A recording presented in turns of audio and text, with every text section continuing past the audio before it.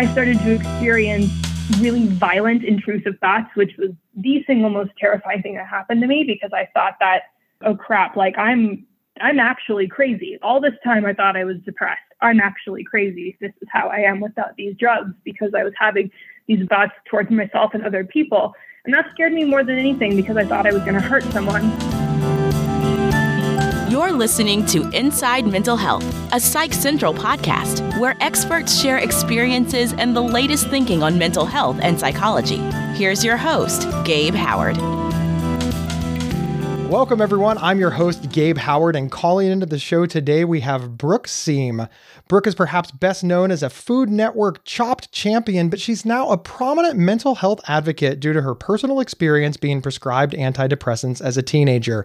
Her memoir, May Cause Side Effects, explores the reality of antidepressant withdrawal and the fight to manage the modern mental health system, all unfurled against a global backdrop and her work as an award-winning chef. Brooke, welcome to the show. Thanks so much for having me, Gabe. Thank you so much for being here, Brooke. I want to let our listeners know that next week we'll have Dr. Mark Horowitz, who is a medical doctor and researcher on the topic of antidepressant withdrawal and antidepressant overprescription. So tune in to learn more from the medical perspective. Now, Brooke, we've heard a lot about how the use of antidepressants in America is at an all-time high. Somewhere between 13 and 20% of Americans are currently taking antidepressants. And we've heard a lot about how people who are struggling during the pandemic have been prescribed antidepressants to help ease that suffering. But now that the pandemic is abating, shouldn't those prescriptions become unnecessary? Shouldn't we be seeing those usage rates decline? You know, the reality is that we are not seeing usage go down. We are not seeing rates of depression go down, and we aren't seeing suicides go down. We're not seeing any of these markers going down for an aspect of the medical field that's now been working from a few hypotheses for about 50 years. And so that begs a lot of questions. And I'm not a doctor. I'm not a researcher. I'm not a pharmacologist. I do not have nearly enough letters after my name, but I am someone who had a very significant experience. I was part of the first generation of teens to be put on antidepressants back in the early 2000s. This was not a common thing when I was put on them. It really was kind of a rare thing. And I was put on them in the wake of a trauma. My father had just died, and the adults around me didn't really think I was grieving properly. They were worried about me. My mother especially, she was being a good mom. She wanted to make sure that I was okay, and this is what the professionals around her were recommending. And so I got put on a cocktail of antidepressants, and then I stayed on them for the next 15 years. It took 15 years to realize, wait a second, I was put on these drugs when I was 15. I'm 30. I was not doing well. I was having a lot of suicidal thoughts. I had been going on a downward trajectory for years. And something just clicked that said, I shouldn't be this depressed on this many antidepressants. So what do we do? So I saw a psychiatrist and started to get off them. And that's kind of when my whole world exploded. I entered into severe antidepressant withdrawal that lasted for quite a long time. The bottom line is now it's been 6 years, and I have the ability to look back in hindsight and see where things went wrong, see where we could have made different choices, hopefully show other people that you're not broken if you're having a hard time or if a lot of crap has happened. Like, there are ways to get out of this. There are ways for depression to be temporary. Let's bring some hope back into this conversation, because it's really dismal out there. Thank you so much for sharing your story, Brooke. And there's a lot to unpack, so I want to break it down a little bit. It sounds like you were put on antidepressants in the wake of your father's death. Now, one could argue that you weren't experiencing depression at all. You may have been experiencing grief. And for most people, while grief can be debilitating, it's temporary. Most people come through to the other side with no medical intervention whatsoever. So it seems wrong to me that you were 15 years old, your father died, and now you need lifelong medical intervention.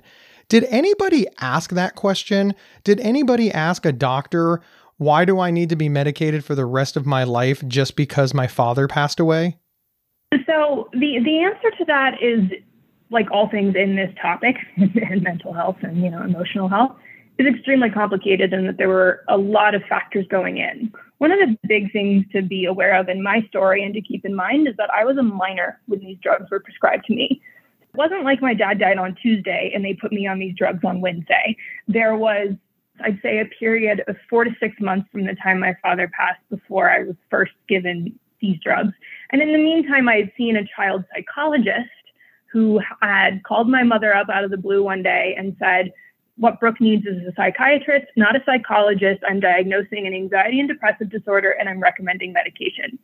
Now my mother here, who's grieving herself, is being told by a professional that I need medication, and she's not a doctor. And so she just has said, in hindsight, maybe this wasn't the right call, but at the time she was terrified that she was going to lose me too, and she had just lost my dad. So she followed the advice and took me to the psychiatrist. I had the experience that so many people have, which is you go in, you're in there for 10 to 20 minutes, you walk out with a script, and assuming you don't have some horrible immediate reaction, that's pretty much that. But from my perspective, I was 15. I was in a headspace in 2001 where if you go to the doctor because you're sick and they give you medication, you take it because you need it. In my 15-year-old brain, there was certainly no thought that I didn't need this because a doctor was telling me I did. And I think that's really important to note because that's the time when kids are forming their personality. They're understanding how they work in the world. They're not quite adults, but they're not quite kids. This choice pretty much implanted in me that no matter how I was grieving, it wasn't right and I needed help. And I held on to that unconsciously for years. It wasn't until I was 30 that things were just so bad in my external life that the light bulb kind of went on and I was like, wait a second. And furthermore, I had seen multiple doctors through multiple states and parts of my life over those 15 years. None of them questioned why I was put on these drugs still in grief. Because of that, I just had constant reinforcement that these were medically necessary. And I think that happens to a lot of people, which is why you have people who, there's this one woman I've who reached out to me who was put on antidepressants after her high school boyfriend broke up with her and has had one of the worst withdrawal stories I've ever heard. And she said the same thing. She was like, these were choices that were made for me. Like, I didn't know. Why should I have been the one to have to stand up for myself in that situation? Considering that you were a minor when you were first prescribed antidepressants just adds such an incredible wrinkle to this. I'm sitting here as a middle-aged man. I manage bipolar disorder. Medication helps me. I live with serious and persistent mental illness. And there's this part of me that wants to fight you, right? Like, I know. No, medication saved my life. Why are you doing this? Why are you tearing down medication? But there's this other part of me that's like, wow, 15-year-olds aren't fully baked. No. We're not complete people at 15. There's still a lot of growth and maturing and changes in our bodies. This idea that you can be diagnosed with something, put on a medication at 15, and it's like, hey, look, nobody needs to revisit this. We have diagnosed you forever at 15. I gotta tell you, it doesn't sit right with me. And you mentioned that you saw many doctors who just saw this as the status quo. I'm just struggling with the idea that the treatment that would work for a 15-year-old would work for a 20-year-old, a 25-year-old, a 30-year-old, and all the way into adulthood. I have so many things to say. First of all, I'm so glad that you brought up your personal journey and how you feel like you want to fight me, because I get that a lot. And most people don't have the ability to separate the desire to punch me in the face from actually having a conversation about it. So I'm really, really grateful that we're doing this because it's so important. We are so quick to pin every experience that one person has onto somebody else's, but this is just way too complex and varied. As far as the very first question I asked myself and the light bulb moment I had when I kind of realized was, I don't think I should be this depressed on this many antidepressants. And the second thought was, I've been on this exact same cocktail of drugs for 15 years. Shouldn't that have changed as my brain changed? And I likened it to the fact that I don't wear the same clothes as I did when I was in high school. I've gotten new clothes over the years and styles change. Why was that same courtesy not extended to my health? That thought was what spurred this whole thing for me. And the reality is, I don't have the answers. I do know that I didn't have great luck. I know that there are amazing psychiatrists and practitioners out there who are really on the forefront of this stuff, who don't just give anyone a prescription who walks in the room, who work with people who can really benefit from these medications, and they're monitored. And those are the people who have good experiences. But I know that I had bad doctors. Not all doctors are created equal. And if you don't think someone's working great for you, it's time to go find someone else. But of course, then that runs into the big healthcare problem all over the world, and especially this country, where maybe you can't afford them, which is what happened to me. And to build on that, many people just trust their doctors, especially when they're young. Mm-hmm. I want to ask you, Brooke, why do you think that the default is once you're prescribed antidepressants, you need them forever? Because I know that you're trying to reframe the narrative to once you're prescribed antidepressants, you need to monitor that use and see how long you need it. It might be temporary, it might be forever. In fact, there's so many studies out there with varying degrees of numbers, but some of those studies show as many as 50% of people who are on long-term antidepressant use don't need them. Mm-hmm. I think the answer to that is both wrapped up in our cultural, and I'm putting this in air quotes here, understanding of depression, our individual ability to change our situation, and then just kind of what we're being told from people on pedestals, doctors. Look, if I break my arm, take me to a doctor. I don't know how to fix that. But a doctor isn't really in a position to fix your life, right? They're not there every day. They don't know what's going on in my day-to-day life. So their tool is a pharmaceutical tool. What is interesting to me is that prior to the existence and common practice of prescribing prescription drugs for mental health issues, depression was largely viewed as a temporary thing. People would recover in 6 months to a year from big depressive episodes, and they weren't necessarily doomed to have it return. And that was the assumption. That started to change once pharmaceutical interventions arrived, and we can draw a lot of conclusions from that. I don't think we're ever really going to know how much money and politics and power play into this, but to me it seems like a likely thing. Follow the money. When you're making money, it stands to reason to try and keep making it. That's not to say that these drugs don't have a purpose for a lot of people, but I do think we've gotten really off track. I also think that we have become a culture that is so impatient and so fearful at the same time. And those two things together are kind of the perfect storm for this situation. If we go back to my situation, my mother was a parent. What she was afraid of was that something would happen to me, that I would take my own life. There were no signs that that was anywhere on the table for me.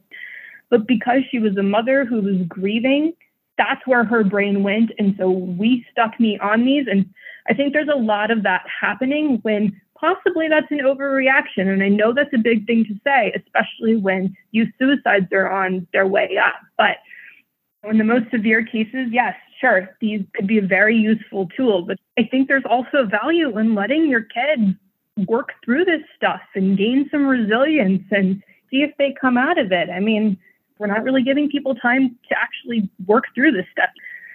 I'm sure there's a lot of people out there who aren't going to like that I have to say that, but I think that there are a lot of people who could have just used time, myself included.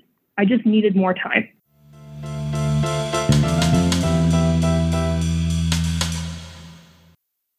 There are few words more misunderstood and misused than OCD. Imagine having unwanted thoughts stuck in your head all day, no matter how hard you try to make them go away, and then having to pretend that everything is okay despite having to feel crippled inside. That's OCD. 1 in 40 people suffer from it globally, but there's hope. If you have OCD and need help, you can get better with specialized treatment. NoCD offers effective, affordable, and convenient treatment for OCD and is covered by many major insurance plans. Go to nocd.com to learn more. That's nocd.com.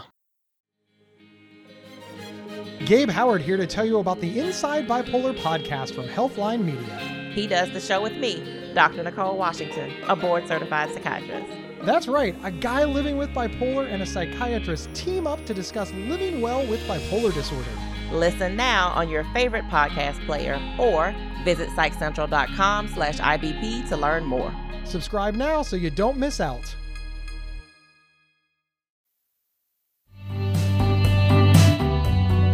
Hey everyone, my name is Rachel Starr Withers, and I live with schizophrenia. I'm also the host of Inside Schizophrenia, a podcast that dives deep into all things schizophrenia, featuring personal experiences and experts to help you better understand and navigate schizophrenia.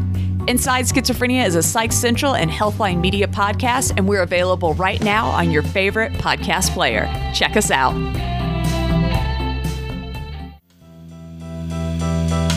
And we're back with Brooke Seam, author of May Cause Side Effects.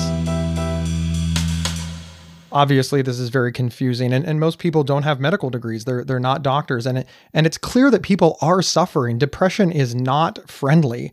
But I want to address a potential elephant in the room. There are pill shamers out there. There are anti-psychiatry advocates who believe that, and I'm making air quotes, evil big pharma invented depression simply to make money.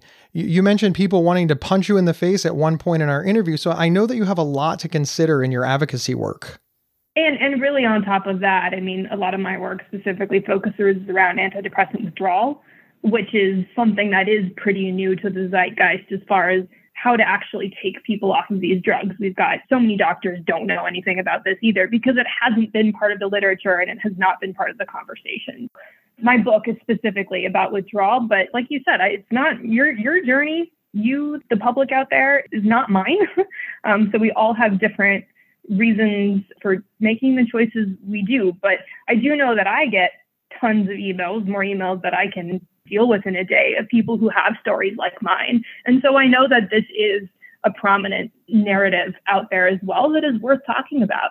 The reason why I think I get so much pushback and why, I think anyone in the mental health field, no matter what side of the conversation you land on, gets pushback is because we can't measure this stuff.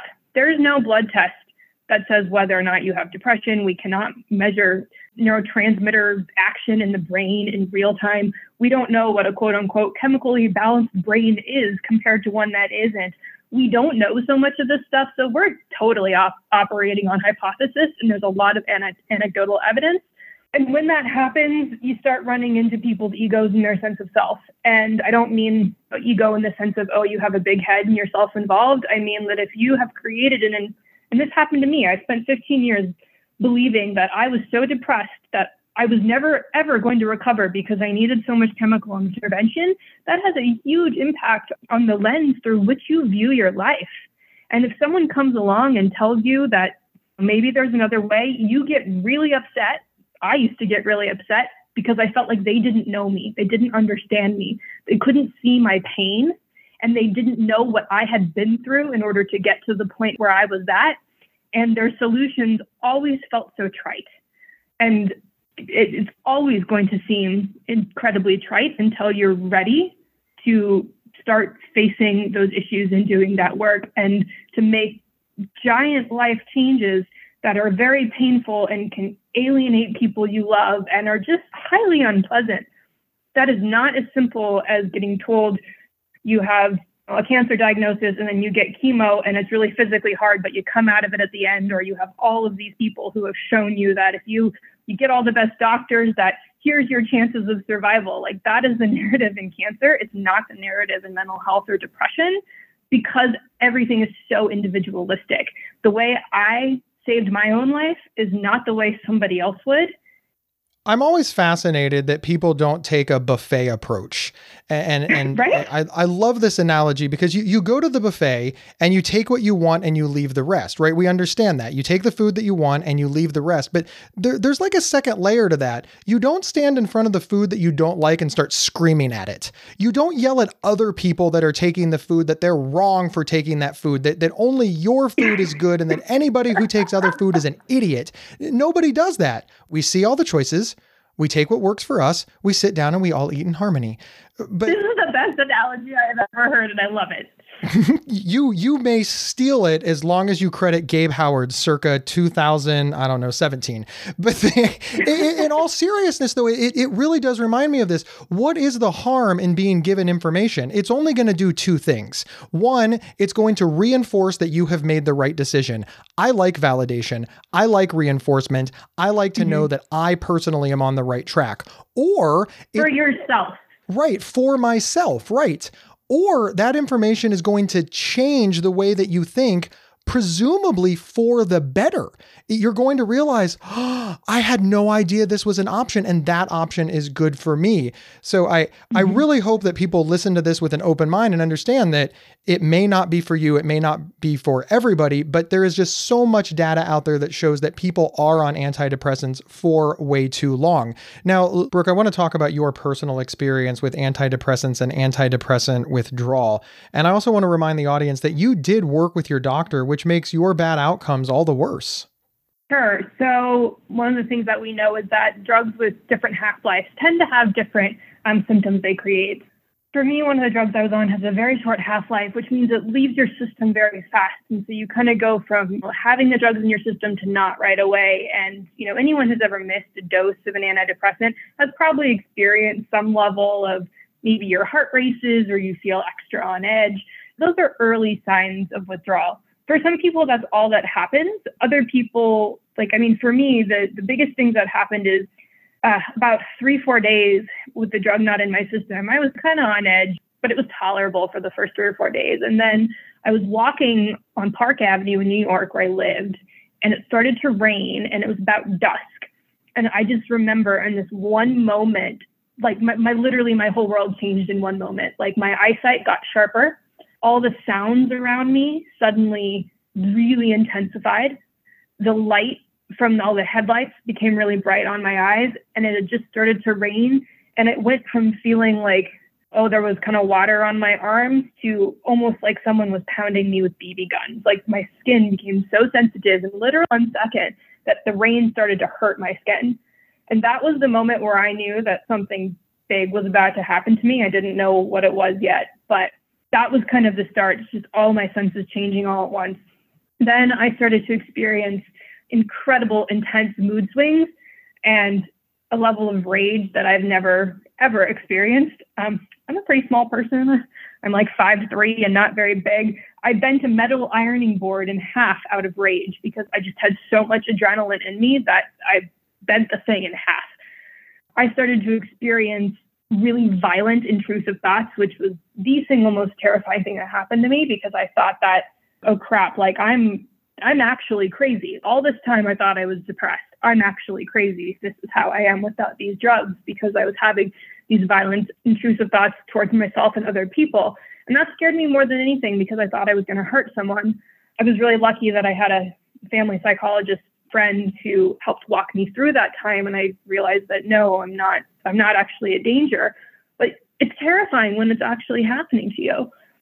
My body went into such a state of acute stress that I developed an autoimmune reaction called nodular vasculitis, where your blood vessels start to all get inflamed.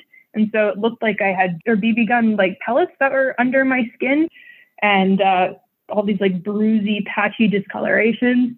For a while, we thought, God, I must have blood cancer or something because it was such a bizarre, sudden thing. Then there are, of course, just emotional swings that very much felt like a second puberty. I'd be crying 1 minute and laughing the next. From the outside, I looked absolutely like I was completely having a psychotic break. And I was lucky that I was also having these moments of feeling so incredibly clear in ways I had never experienced before. Like literally the colors in my world brightened. I didn't realize that they were muted, but then I would have these moments where someone turned the saturation up on your phone, everything just got a little brighter.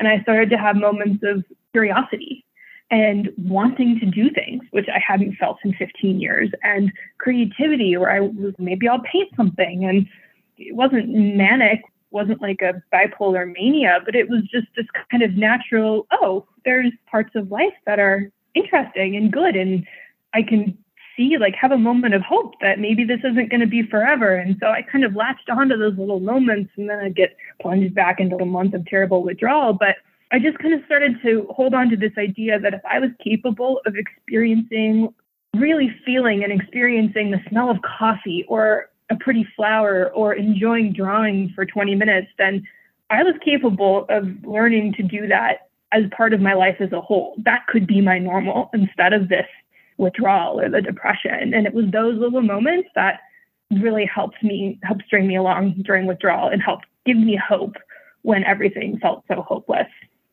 How long did you go through withdrawal? People ask me this all the time. Usually they ask me in the context of how long did it last for you? Because how long is it going to last for me? And the smartest thing anyone ever said to me was, you and I are both smart enough not to put a timeline on this, just because it really is so different for each person. I would say that for me, the serious symptoms abated within a year, and then it took another year of readjustment. By the second year, I was kind of used to the ups and downs. I started to see more distance in between. More time was spent up than down, so I started to trust that I was on an upward trajectory. And also, I started to get to know myself, as an unmedicated adult, which was entirely new. And I just started to trust that, okay, this is who I actually am. And it just became more comfortable. And after roughly those 2 years passed, that's when I started to consider myself fully recovered. And since then, it's now been 5 years since I took my last antidepressant. So 6 years since this whole process started. I haven't had any relapses. I've never been back on a psychiatric drug. I'm doing really, really, really well. Hasn't always been the easiest 6 years, but I have tools that I learned during this time to help me. And I feel like I will take all of that into my life moving forward. So it's been 6 years since this process started. It took really 2 years before you were, I hate to use the word normal, but by the time that the withdrawal ended, you had your footing, you were solid, you were good, you're ready to move forward. So it's been 4 years. How are you doing now? I mean, hindsight's always 2020. You're looking back on it. What is life like for Brooke today? I love my life now, and I have just an immense amount of gratitude, which I always thought was the fluffiest word that was so overused and irrelevant in the mental health world when I was suffering. Like, I hated that word so much, but I have it now and I feel it. But the reason why is, like, I didn't get here without a huge amount of work. I've done a lot of counseling. I finally grieved the loss of my father. I did it 15 years later. And I made some really, really gigantic life choices that changed my situation and put me in a better one. And I think that for me, that's the biggest gift I got from going through this antidepressant withdrawal was that because the experience was so acute and intense, it really forced me to, I didn't have the capacity to basically do anything that wasn't completely necessary. Like, I could feed myself, sort of pay my bills, and that was about it. People who weren't good for me or situations that weren't good for me, I had no ability to buffer those anymore. So I started cutting them all away. Once you do that, you get to a point where you say, okay, I've cut everything out of my life. I've made all these choices to shed all the toxicity. Now what? Now who am I? And then you spend the next couple of years rebuilding. And in rebuilding, I've been very conscious to look around and say, okay, how does this thing make me feel? From whether or not I look at a plant in the store and say, does this plant make me feel good or does it make me feel bad? Those little decisions, it sounds really silly, but when they're applied to these big decisions, does this apartment make me feel good or bad? Do I want to live in a place where it's sunny or rainy? Like, if you start making these choices, you kind of start to piece together a life that's really resonant with you. And I've been lucky to be able to do that.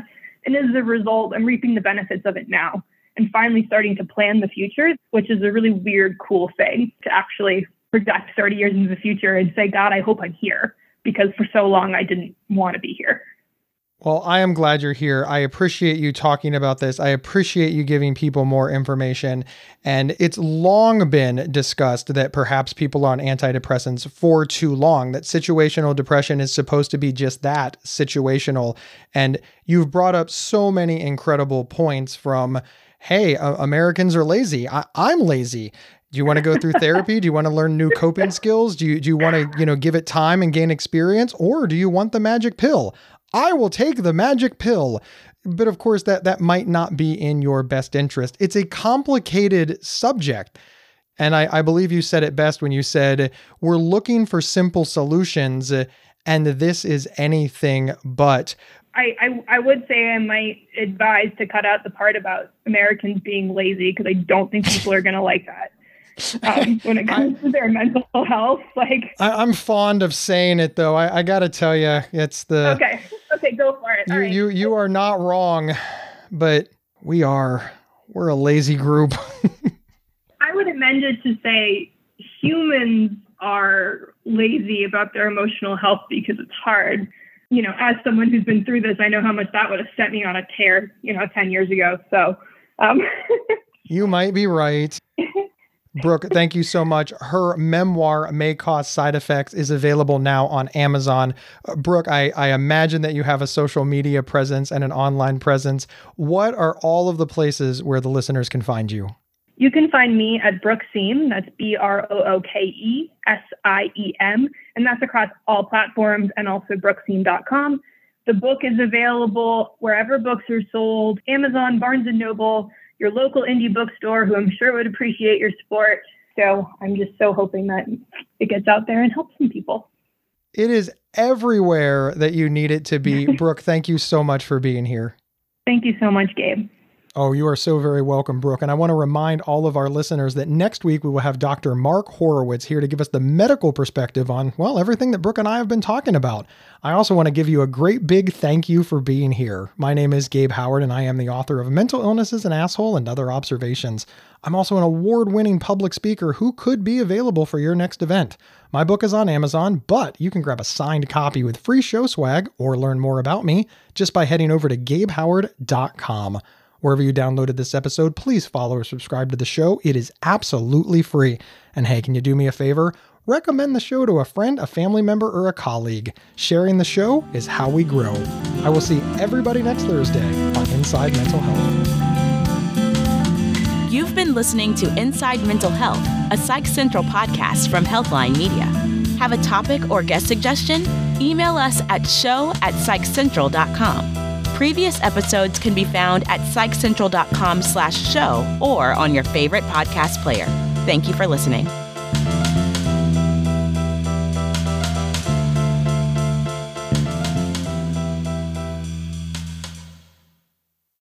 There are few words more misunderstood and misused than OCD. Imagine having unwanted thoughts stuck in your head all day, no matter how hard you try to make them go away, and then having to pretend that everything is okay despite having to feel crippled inside. That's OCD. 1 in 40 people suffer from it globally, but there's hope. If you have OCD and need help, you can get better with specialized treatment. NoCD offers effective, affordable, and convenient treatment for OCD and is covered by many major insurance plans. Go to nocd.com to learn more. That's nocd.com.